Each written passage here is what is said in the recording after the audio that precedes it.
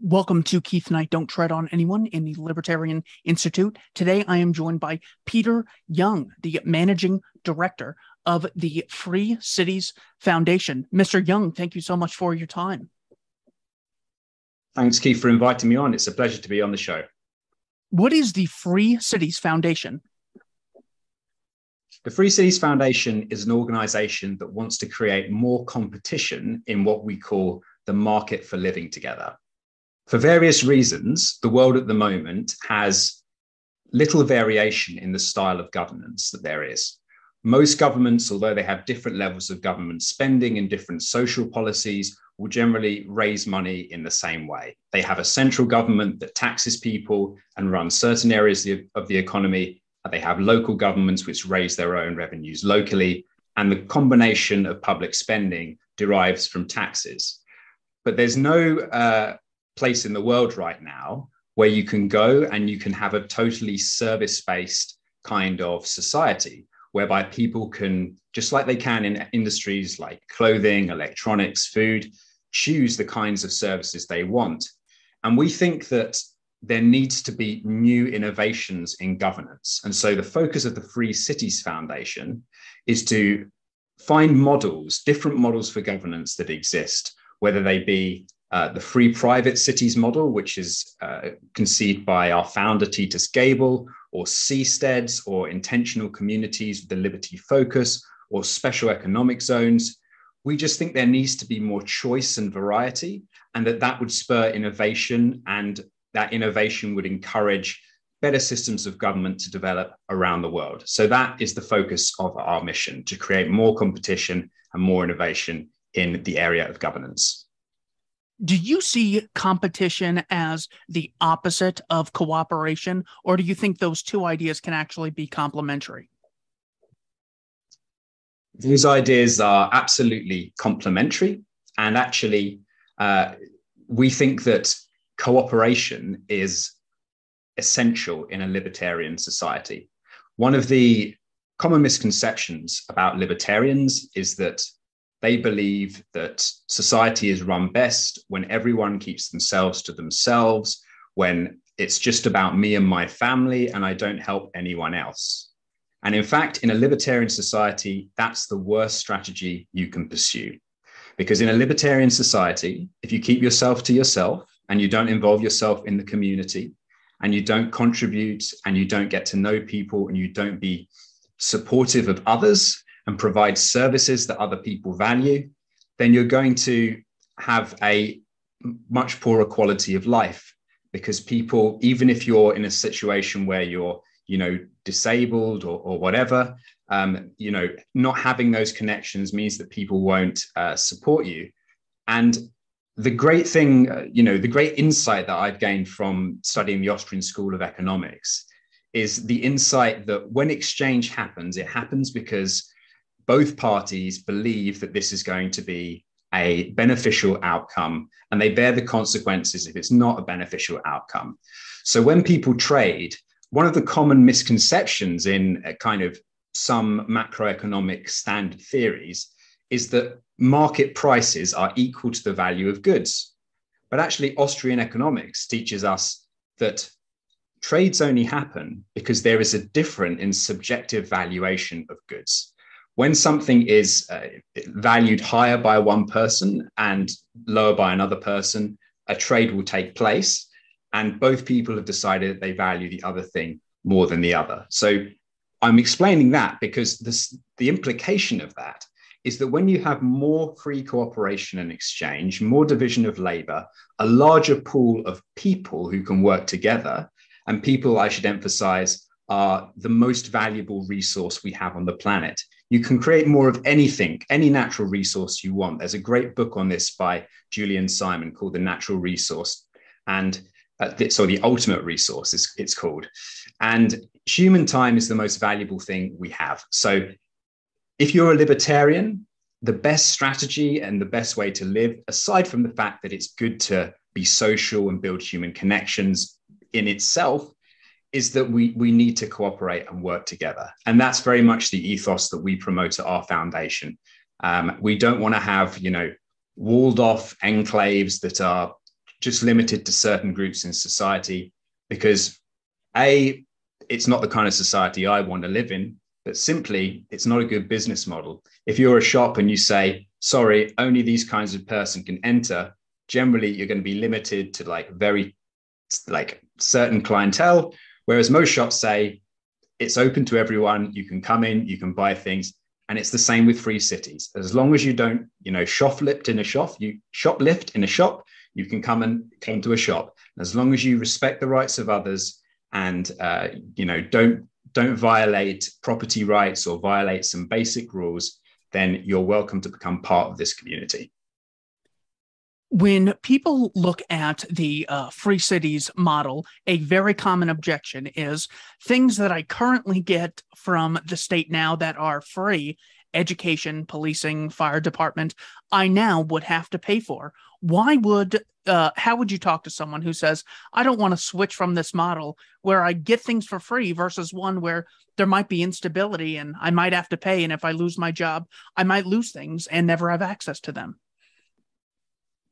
So yes, it's a common question, and it's good that people ask this question because it's an important issue. How do we provide education and healthcare and the things that we normally have government support for in a free city?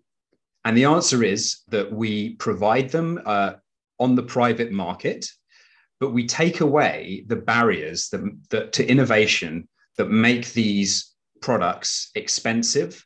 And we give people more choice in the ability to send their children to different kinds of school, because not all children fit into the same box. So if you're putting 30 children into a school, which in the UK is generally based on the postcode that you live in, you'll have one or two choices, maybe three, and you just get put into that system. You're stuck in that system for however long. The teachers, have certain rules, but they might not be the rules that you think are optimal. And the way it works now is that the government has a top-down way of deciding what the national curriculum is. This is in the UK. I believe it's slightly different in the US, but there's a national curriculum. Everyone has to study it, and someone decides what they should study and what they shouldn't. But in our society, people would have the ability to set up different kinds of school. You might have a school that focuses on kids that are super artistic. You might have a school that focuses on kids that love to code and want to train them in coding. But the essential thing is that people, because they get something free at the point of service, such as the NHS in the UK, they believe that they're not paying costs for it. But of course, they're paying for it in tax. And even though the percentage of people who pay taxes is very skewed towards the wealthy, I can't quite remember the exact figures, but it's something like, only about 40% of the UK population are net tax receivers rather than tax beneficiaries in terms of what's spent on them versus what they actually get taxed. But even that, you have to understand the bigger picture, because if a company offering services is getting taxed more, it means that their input costs are higher, which prevents them from lowering prices. So those costs all feed into the economy. They all bring costs higher, and they mean the services that are normally really expensive, like, for example, US medical services, are incredibly expensive. And people say to us, you want to privatize healthcare? Look at the US. Look at how expensive it is compared to the UK. Look at how much government money they get, and it's still twice as expensive as the UK. And I just say, I agree, but it has nothing to do with the free market. There are all kinds of licensing and kind of qualification requirements that have to go through universities, which are then government, funded as well, which costs huge amounts of money. There's huge amounts of cost to train the personnel. There's also intellectual property law, which this is not a foundation position, but this is a personal position. I think that intellectual property is something that we can't make a good moral case for. I think property rights should only exist in the realm of actually rivalrous goods, where if one person owns it, another person owns it. But intellectual property laws mean that, for example, medicines can be patented, and then it can cost up to $1 billion to get something approved by the FDA in the US. So what this does is it raises all the prices of medical care. It also skews medical services towards large companies. And there are other ways in which large companies benefit through state intervention, probably the largest one being the fact that we have inflation in the economy. So people are forced to invest in stocks, and publicly traded stocks have to be companies over a certain size, and they have to pay a lot of money in order to become publicly listed. And so the whole population ends up investing their savings in these companies in order to just sustain their purchasing power over time. And this means that we have a strange economy, which everyone defines as, free market run amok. But when you actually look under the hood of how the economy works, and you see that there's so much regulation and so much intervention and that's preventing competitors from providing cheaper services and better services, then you start to see that this has nothing to do with the free market at all. It's a mixed economy. It's some kind of free elements, but it's very state controlled, even in the US.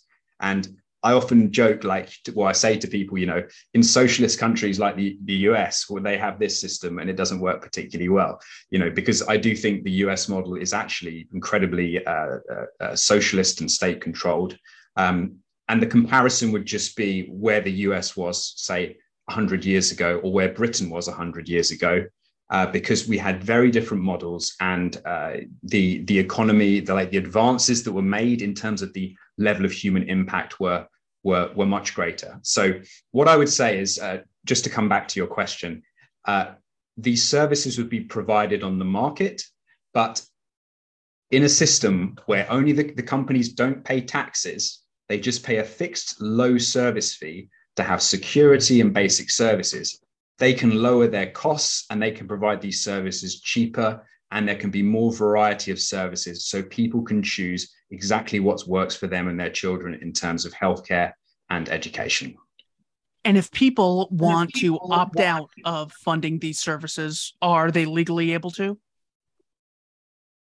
So the way that we think it would work in one of our models, the free private cities model, is that there is a operating company that owns the area of land and sets the rules.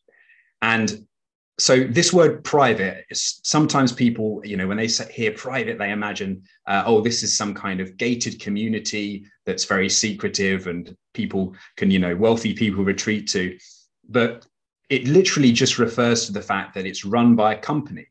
And the company would have a profit motive, just in the same way that Apple, Amazon, Facebook, all of these companies that we use all the time have a profit motive. And the reason for that is that you want people to invest in things, because if they invest in things in a free economy, the only way those companies can make money is by providing something that customers are willing to buy voluntarily. There's no regulation that says you have to buy this particular thing to do this job, or you must purchase this particular permit to park your car, or whatever it is. Like in that system, there is much more choice for people, and people would be, so the idea of it being private, it just refers to the fact that there's an operating company. So what could you opt out of was the question. So yes, and can I just specify? So in America, the idea is, well, we pay for the police through taxes, and we pay for the courts through taxes, and then they give us, it's amazing that they still call it free, even though they admit they're paying it in taxes. And then we get these things for free, and that's what makes the social contract legitimate, which immediately raises the question, so if they don't protect us and they don't issue justice, then we no longer have an obligation to pay taxes, right? Like if BLM burns down a city or something, we don't have to pay taxes anymore, and that's just okay. And they go, no, you have to pay. Well, what if the military doesn't keep us safe? Well, you're actually going to end up funding the military more. So my whole thing is, Is there an actual contract where if I say, yep, I'll pay the security fee. By the way, I've been robbed and assaulted 20 times at this place. I'm done paying your fee and I'm not leaving my house because you told me if I paid the fee, I'd get the service. I haven't gotten the service, so I'm keeping the money. Is there an actual contract or is it the fake social contract that statists tell us is real? I'm really glad you've asked that question because we have an article written by our founders, Titus, which is entitled Why a Citizen's Contract is Better Than a Constitution. And we focus, this is a core part of the model that we advocate most strongly, which is that there is a specific contract that exists between every citizen and the operating company. So just to follow up briefly on what you've said there about having problems with healthcare and having problems with policing, like what if I'm not protected? Am I entitled not to pay tax? In the current system, no, you're not. You take what you're given, and if the policing isn't working, the solution is normally pay the police more. So the incentives are all the wrong way round. It means that I also know that in particular in the US, there is a lot of divergence of view about how the police should handle certain incidents. In our system, that is solved through a market mechanism because the policing and security is provided by an operating company that can set a specific kind of policy. Like, if we see something suspicious happening, we have the ability to stop and search in this city. But this is specified in a contract at the beginning. So if people don't like that idea, they might choose a different free city. But basically, the rights of the citizen are made clear in a physical contract, and that contract includes all of the services the citizen wants from the operating company, and they don't have to be the same. So, for example, I think what the minimum would need to be is some kind of basic security to protect the overall land area, which would cost some money.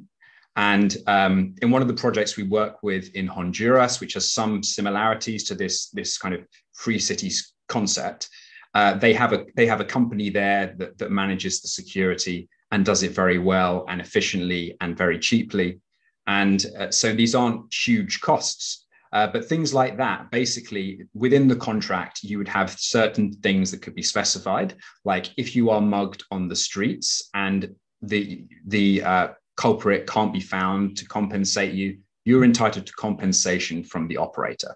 You know, the operator could decide on having policies like this, which may be attractive to some people, but may be attractive to others. But the whole point of this is that we often assume that there is an ideal system for running a society, a world where there are 7 billion people. And in fact, we live in a world of different kinds of people, different kinds of tastes, different levels of income. And there will be some models that are right for some people and some models that are right for others. And these models can still cooperate. You could have free cities that target retirees, and you could have free cities that target digital nomads and remote workers and young people.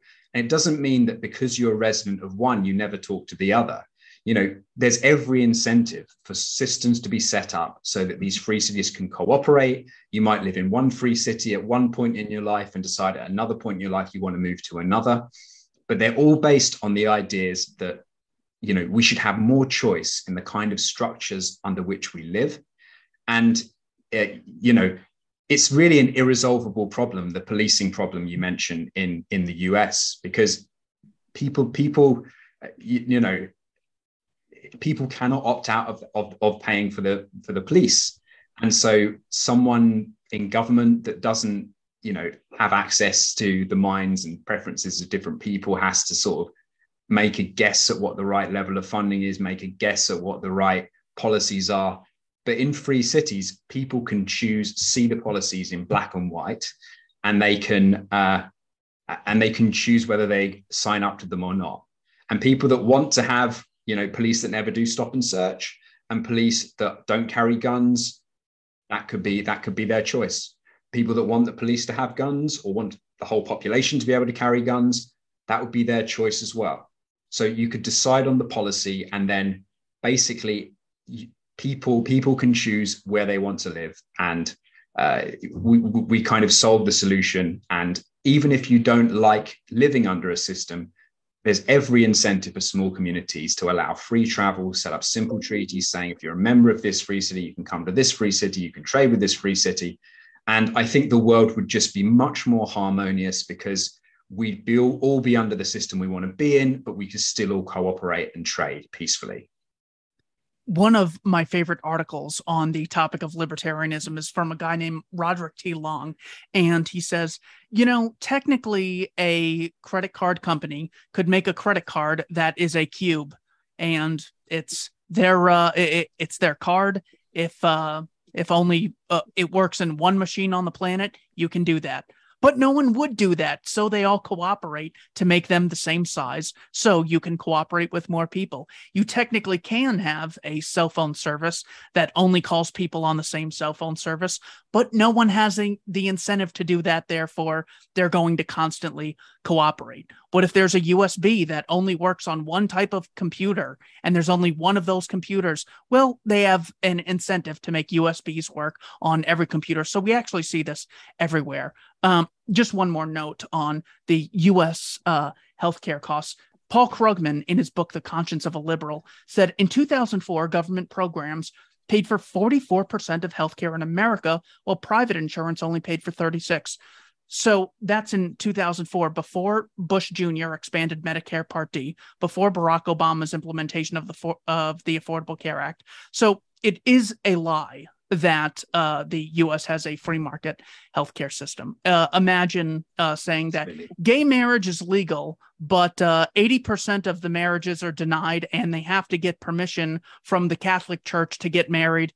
Well, okay, that's so heavily regulated, it's not actually a free exchange. So that's just a very important thing that people need to understand before, accepting the free cities concept.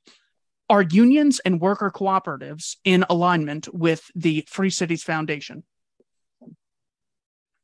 So they would be free to set up a union, and the operator of a city would be free to set a policy on unions. For example, they could say, within our free city, unions have the right to strike against their employees.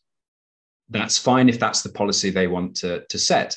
If they want to set up a workers' cooperative so that there's a more socialized form of work where there's less kind of monetary trade, and it's more about actual labor for labor, like the Israeli kibbutzim, they'll be free to do that. We just don't think that would be a particularly attractive long-term model. The Israeli kibbutzim are attractive for some people, but it's not a model that has been adopted widely for reasons that I think people, if you have the ability to strike and you're legally protected from not being fired, that just makes things much more expensive, and it puts the population at ransom to the major services in the city. And within the UK, for example, we've had very big changes to union power. The unions used to have a lot of power in the UK in the 1970s. Margaret Thatcher, who was quite a controversial prime minister, did rein back some of the union power that there is. But unions still have a reasonable amount of influence and power and funding. They're the large funders of the Labour Party in the UK, and they influence the Labour Party quite considerably. But we've seen in the last week that there has been the largest national rail strike in 30 years. The whole, network in the UK was shut down for like 3 days, and on limited services for the others. So there's been doctors' strikes, and basically these are all in public sector delivered services, because within the public sector there are certain rights that you have to strike and to retain your job and not be penalized for striking. You also have everyone working under the same umbrella with no competition, because whilst there is a private healthcare sector in the UK, you have to pay for the public one anyway. So you're either getting a service that you paid for already and is free, or you're getting a private provider that you have to pay for as well.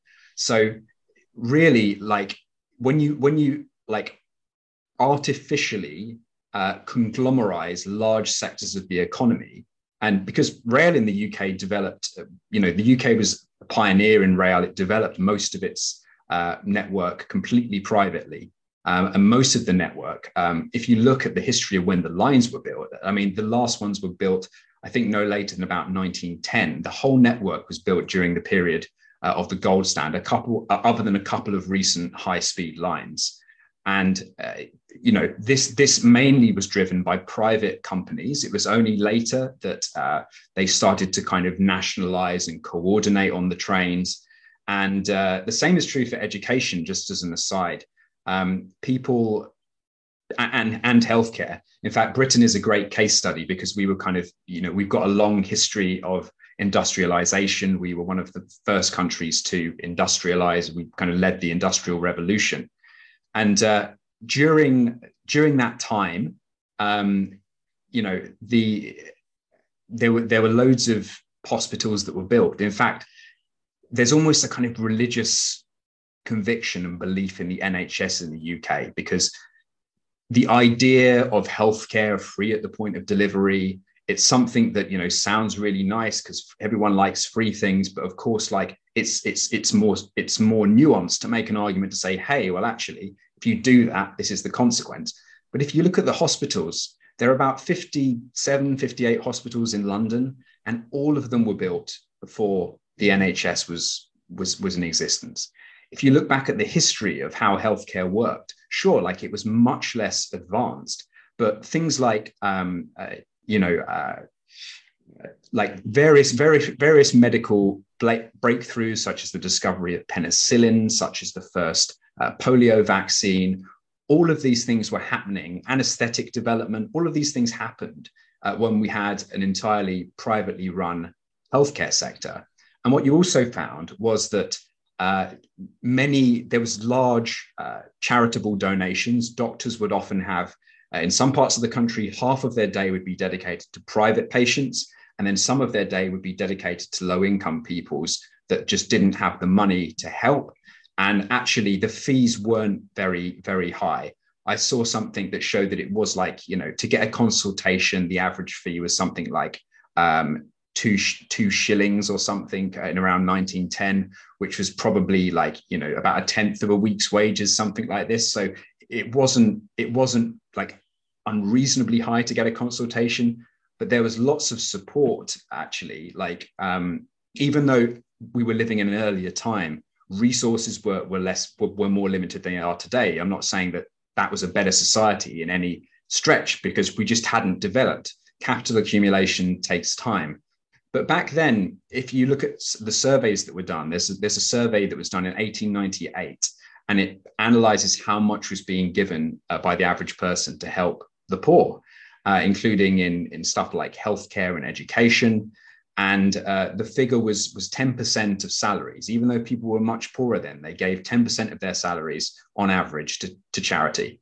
And the figure has since fallen to 2% now that we have the welfare state. And the other thing briefly to mention, sorry to get a bit carried away, but I just think it's an interesting story to tell, and a very unknown story, is that people often ask the question, how would education be provided? Surely there would be loads of kids that didn't go to school if there wasn't the state providing it and it wasn't free. And actually, and they say, look at places like Britain where, education is free, healthcare is free. But if you look at these studies that were done, there was a big study in 1860 called the Newcastle Commission, which investigated whether or not schooling should be made compulsory, because at this point, schooling wasn't compulsory. And they did a big survey of the whole country.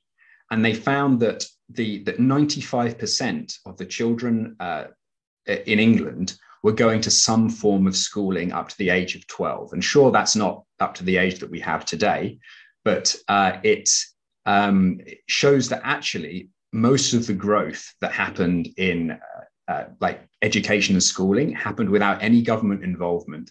Same is true of science, same is true of healthcare. These things are totally possible. And we should try and learn from the way in which Britain experienced such dramatic development, take away some of the bad bits and focus on the bits that were beneficial and try and learn from them. So just like in America, the things that the state subsidizes the most, education, healthcare, housing, and the military are the things we see the highest prices in. So instead of producers being accountable to consumers, they're actually accountable to the state, who has very little incentive to go through things with a fine-tooth comb, making sure there's low costs and high quality. They don't face competition, so it's terrible. And also, if you opt out of funding something in the private market, it might not be a great option, but at least you don't go to jail. If you don't fund the state, they'll actually put you in jail. They just did it with a guy from the Jersey Shore, Mike the Situation, one of my childhood heroes. This was a great tragedy against freedom. When it comes to things like Bitcoin, how can Bitcoin help us achieve these free cities? So Bitcoin is of great interest to me personally. I think that one of the central reasons why government systems tend to be so aligned is that if you decide that you want to adopt something that's unconventional and goes kind of contrary to what the accepted international norms are, then you can get shut out of systems of international trade. Because international trade is not something that is simple to do. It's been a problem that humanity has been trying to solve for millennia. The question of how we can exchange with each other across long distances and how we can cooperate and how we can store our value.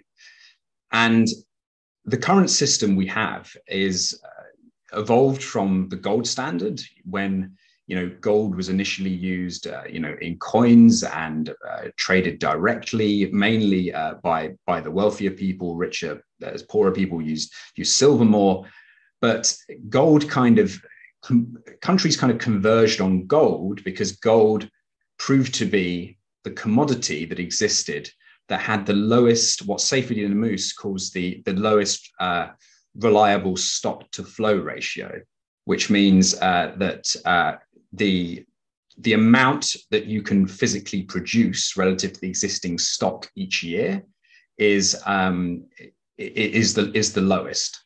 So that's a naturally occurring thing. Gold is very scarce in the Earth's crust, and it becomes more and more expensive to mine because the more gold you dig up, the further you have to dig, the more expensive equipment you need. And so gold has reliably had a kind of growth rate of about 1% to 2% every year, no higher than 2% in any particular year. That's been the maximum. And of course, that has meant that gold historically has been able to serve as a commodity through which countries can trade. Because if you have everyone trading in paper clips, then someone sets up a paperclip factory and they can just buy goods from everyone in the economy. That doesn't work. If you have people that could just easily create the currency, that doesn't work. And you've seen that play out historically in places like, in the US, where they were using cowrie shells as currency.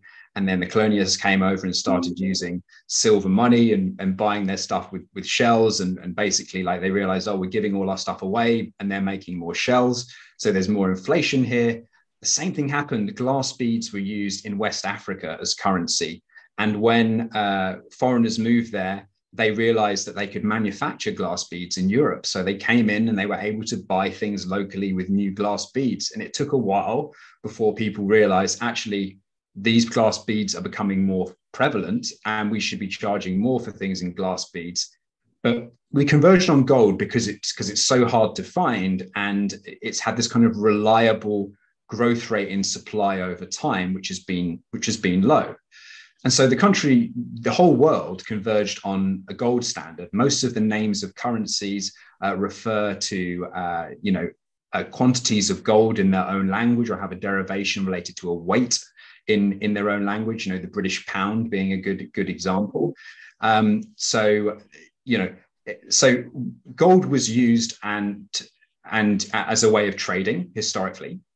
But the problem with gold is that it's a physical commodity, and it allows it's hard to transport large quantities of it, and it's hard to it's expensive to transport large quantities of it because you have a security risk for one, but you actually have to physically take it and pay for the transport. So gold has great again, this is a kind of insight from Seyfeddin Ammous. Gold has great salability across time, meaning that if you buy it at one time, you can sell it easily at another time. It's got a long history where you can reliably know that the purchasing power is going to be roughly the same or even higher if you hold it into the future. But it doesn't have very good salability across space because it has high transaction costs. And so the result of that is that intermediaries started to keep track of gold payments, and people would deposit their gold in banks, and these banks would then keep track of who owes what to who. They would be trusted to manage them, and then the transactions, you didn't have to pay that transaction cost, but you didn't have to pay as much to actually make a transfer. So some people preferred that, and it's probably a better solution than just trading physical gold. But the problem with that is that the gold all ends up centralized in particular places. And when the gold is centralized in particular places, and those are known to be places that hold gold, those places are subject to government capture.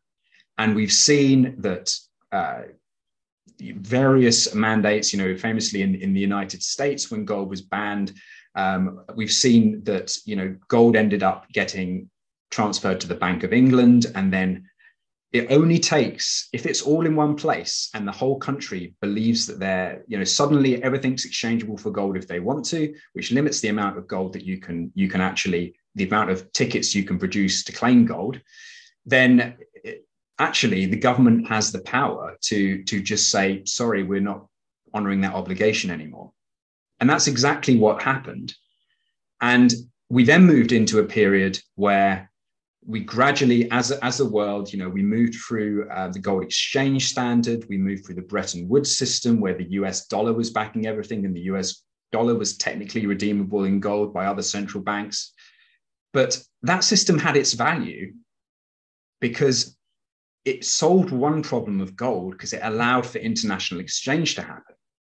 But what it did is it put extraordinary new power in the hands of government, because the government could then choose to print, but like when Nixon went off the gold standard in 1971, the government could choose to print however much money it wanted. And because of that transition period after Bretton Woods, when all the countries in Europe were struggling for funds, they'd had to pay the US a lot for armaments. That's why there's so much gold in Fort Knox, because it all came over from Europe during the Second World War. And it stayed there. The US had the backing. And so it made sense for the US dollar to become this global currency that everyone used. And basically the whole financial infrastructure that we exist today was set up between the end of the Bretton Woods, shortly after Bretton Woods, that took place in 1944, and 1971. And by the time it was set up, there's things happened. Charles de Gaulle, the French president, famously said, we need to reclaim our gold. And he sent a battleship across to the US to collect France's gold.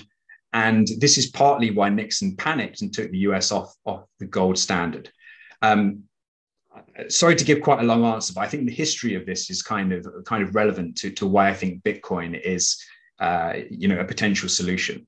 Because what happened through, once you've established all of these payment rails based on the US dollar, they're there. You've got existing infrastructure. It's like building a load of petrol stations that only take a certain amount of petrol. If you want to change to hydrogen, you've got to rebuild every single petrol station that already exists. Mm.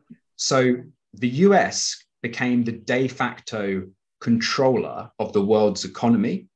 And because every bank, every central bank has an account in the Federal Reserve, the US can decide who can operate on the system what the rules of the system are, and can print money that gets inflated, which gets passed and which creates inflation, which gives them extra spending power. But that inflation is passed on to the rest of the world because more US dollars circulate outside the US than in the US economy alone. That's at least true for like paper US dollars.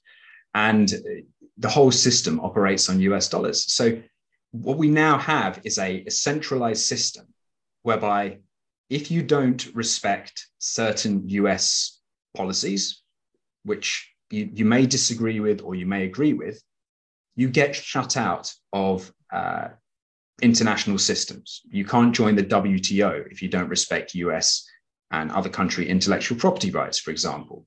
You can't join the WTO if you don't have, respect certain ways of doing business, and you don't, there are various different policies that you cannot adopt if you want to be members of international trade organizations. And if you want to use the US dollar, as we've just seen with Russia, regardless of what you think about the ethics of the Russian invasion of Ukraine, putting that aside, we have seen that that the US has the power simply to flick a switch, and that country's balance is gone.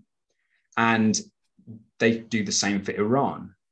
Regardless of what you think, they have the capability to completely isolate Iran from the international financial system.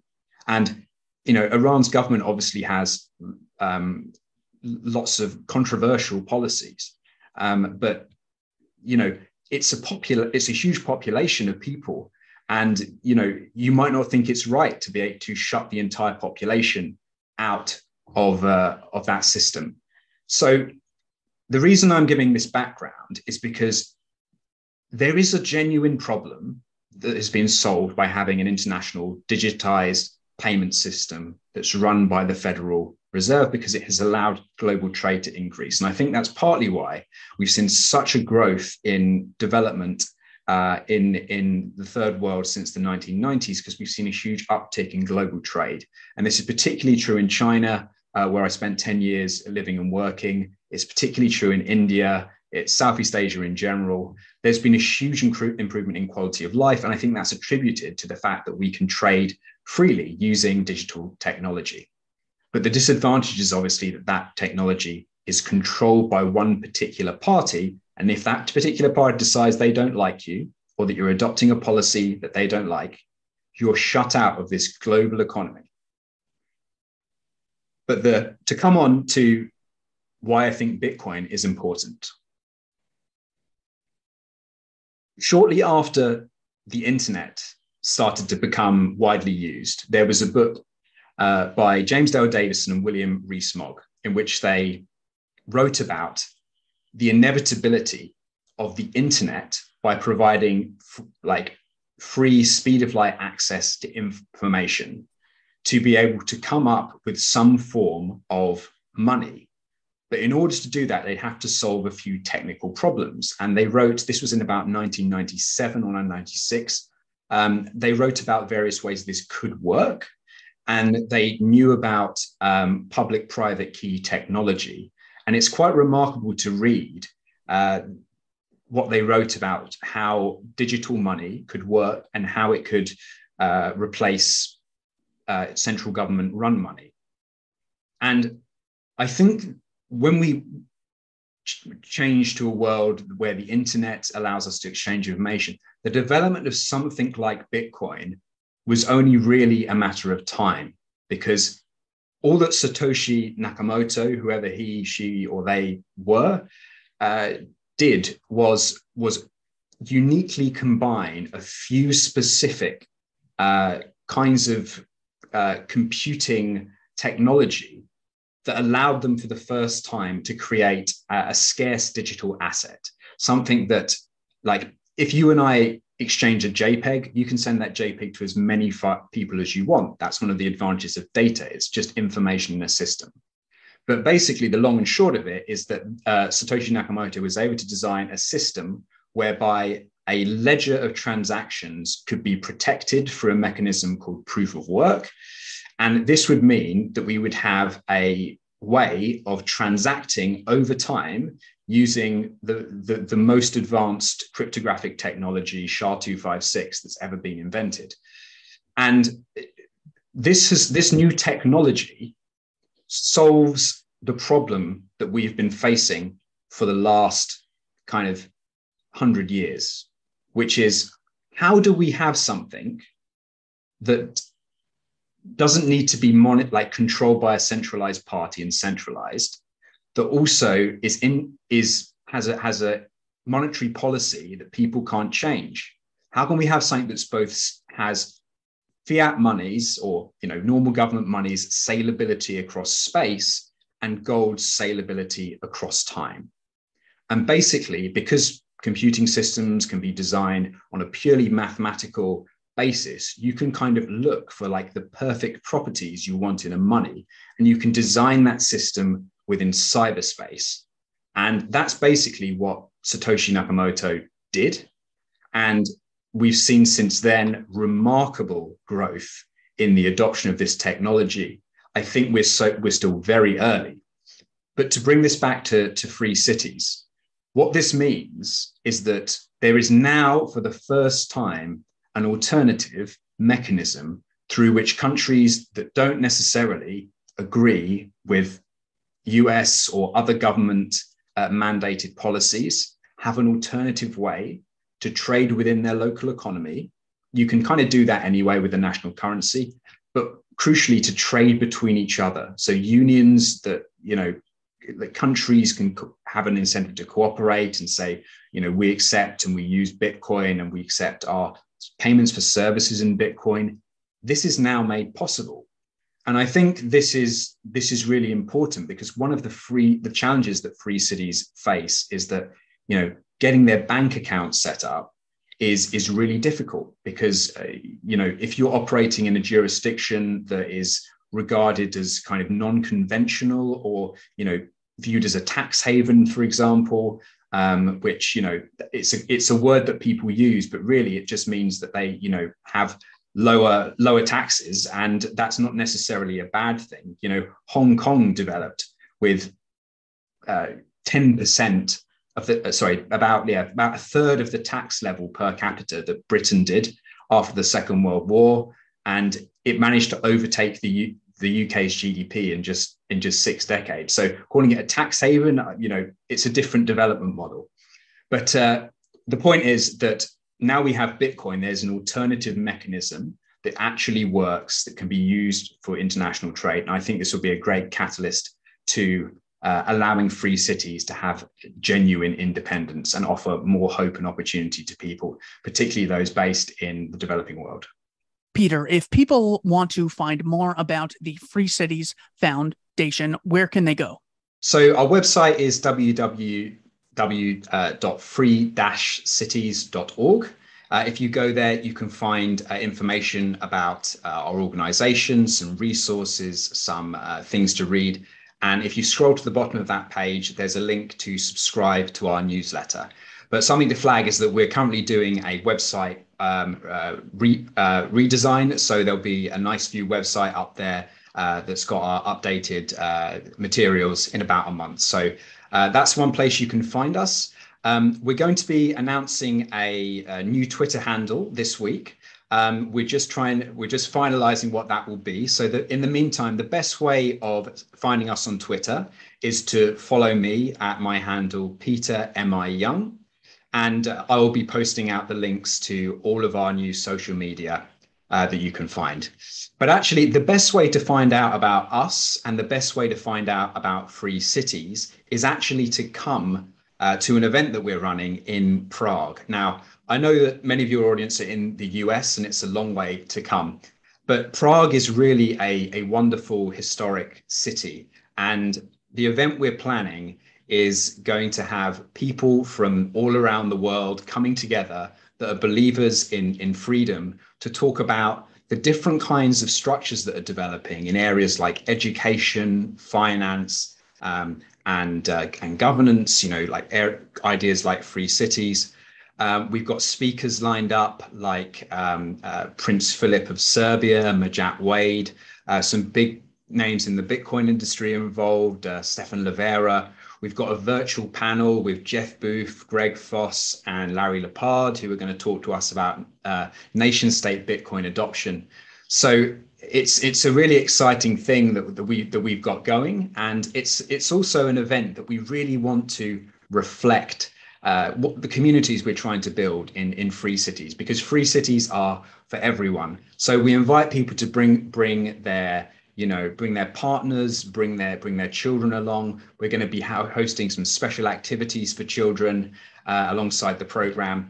So if you're thinking about which conference to go to regarding finding out more about freedom, all of the projects that are currently ongoing, whether they're free cities or intentional communities or special economic zones, they'll all be kind of represented here, and you can see the lay of the land. So maybe if you're someone that's thinking about moving to a new jurisdiction or wants support or be involved, or you've got practical skills where you actually want to come and help build one as a pioneer, then this is the place to find out about it. And if you can't make it in person, there are options to attend online. But the way to find out more is to go to our website, www.lifetimeliberty.com. You'll be able to learn about the theme, what's happening on each day, and see all the list of the confirmed speakers. And that list is only going to grow.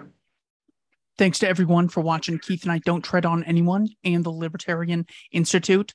Peter, thanks so much for your time. Really good to chat to you, Keith. Thank you very much for inviting me.